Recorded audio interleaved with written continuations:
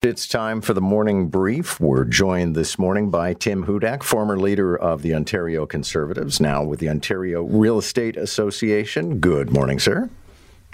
Good morning, John Moore. So I was going over the new plan, which apparently goes to Cabinet this week, provincially, about how we're going to retail beer, wine, ready-to-drink cocktails, all that kind of stuff. And it's a go, apparently. I'm excited about this, John Moore. This is a great way to start the day. I might try to get back to the Ontario legislature just so I could vote for this. It's been a frustration of mine, John, that I've got a view during my time in politics and now, on the sidelines watching closely, that the consumer always wins. The most powerful force in politics is public opinion and consumers' demands. And that has been true pretty well in every case, with the exception, confoundingly, of beverage alcohol. I mean, Prohibition ended in, 1927? And the chains still, bind us in Ontario in a way that has always puzzled me. So I'm happy to see finally we're going to start breaking some of those chains and allowing more access to beverage alcohol across the board. So lots of elements I like about this. Number one, there'll be a universal license for corner stores, grocery stores, and gas stations. They can sell all three, beer, wine, as well as what they call ready-to-drink beverage alcohol. So that's like, Caesar in a can, the Jack Daniel's hard lemonade. I'm glad to see that's happening, number one. And number two, it's going to have the license across different types of convenience stores, not just the 450 selected by the previous Wynne government. Third, you can only buy a 2-4 at the beer store. So if you bought it somewhere else, you'd have to pay for 6s or 12s. That has changed. And number four, there's going to be a shelf space spot set aside for domestic craft production. I think this is excellent all around. Two big changes that happened here. I always knew when I was leader, I looked at this idea as well and had talked about this and said I would do it as premier. It was a real motivator, particularly for young males. But what's happened most recently, John, in polling, women have moved in a big way to wanting to see greater access, largely out of convenience, saving that precious commodity of time. Happy to see free at last, John, after almost 100 years. I can actually act like we're in the 21st century and buy beverage alcohol more conveniently. Well, and ex-Quebecers always giggle anyway. I mean, I've been here for 20 years, and I can't believe we still talk about this like we're talking about how to ship nuclear radiation.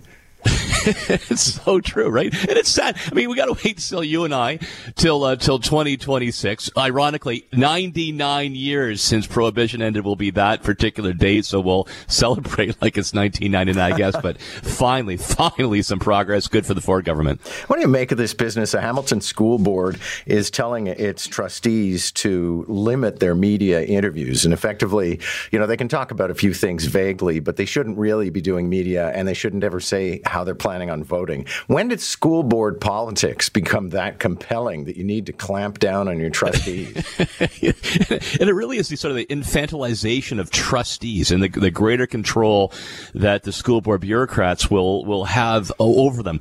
Yeah, when I saw the article say that Joseph sent me, I was heavily motivated. Number one, to go back to the legislature to vote to free my rye after 99 years. And number two, I want to buy property in Hamilton so I can vote against these trustees. I've got them marked down, John. The chair, Mary Felix Miller, and the former chair, Don Danko, that are telling trustees that they have to clam up. They can't talk publicly about the local school or what they want to do in terms of specialty schools or new subjects. It's ridiculous what they're doing here. I mean, I've lived in both worlds, right? So they're taking some principles that would exist in a not-for-profit or a corporate board where you make a decision and then you stick to it as a board of directors, where you don't go outside of the board and run that down. Like, I get those principles, but that's in a different world. This is an entirely different universe altogether. You're elected to fight for your constituents, for the kids in your ward, to improve the quality of education. There has to be a healthy tension and debate on issues that are critically important to families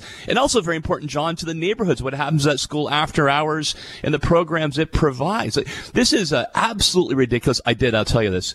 I ratted them out to the education minister. I'm sure Stephen Lecce saw this already. First order of business. I sent this his way. They popped their head up. You got to slam this down. This proves once more the school boards are the worst form of government, and they found a way to make it even even worse.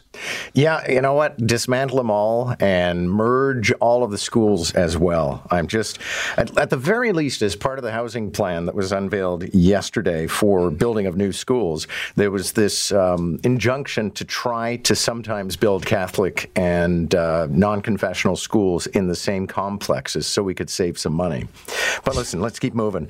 Fergus, the Speaker, apologizing again and again and again yesterday before a Commons committee, having made a video which was partisan. I mean, he was he was reminiscing about his liberal youth and John Fraser, his mentor.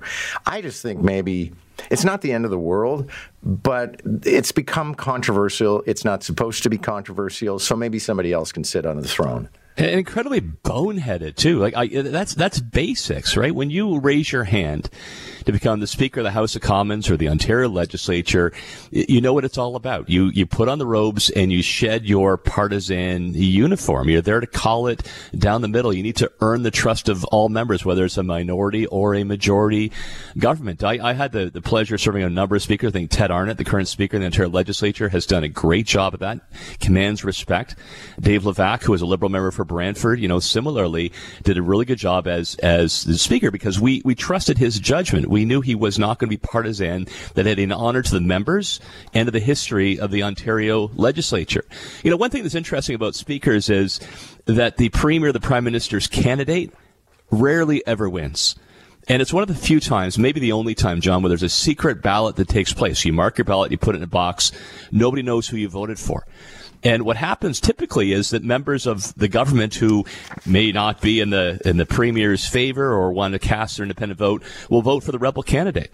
And the opposition members will often vote for a rebel from the government because they know that they will call it down the middle. Chris Stockwell was an example of that. He was a notorious rule breaker in opposition and was a hell of a speaker because he knew how to break every rule. Let me get to the point here. So with Fergus, he must have some other extraordinary ability to have faith. Otherwise, this is broken. I don't think that it is an absolute call because of this mistake if he's been good in other areas and nonpartisan.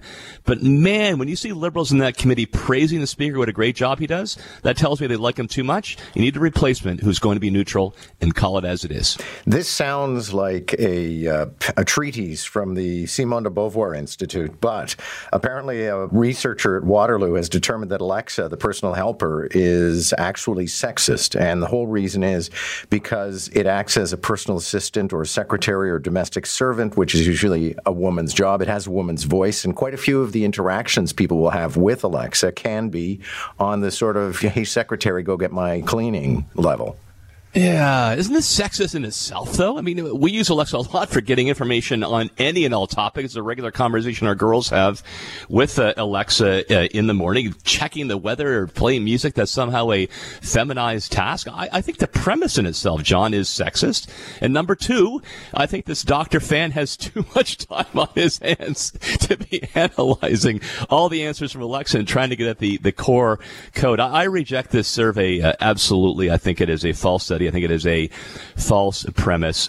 And number two, just before the show, I did ask Alexa, John. I said, Alexa, are you sexist? She gave me a clear no. Oh, okay. Well, then, the rule is in. We're going to put this question to Carmi Levy on Tech Tuesday. He's going to be here at 6:50. But thanks a lot. Good to have you, sir. Have a great day.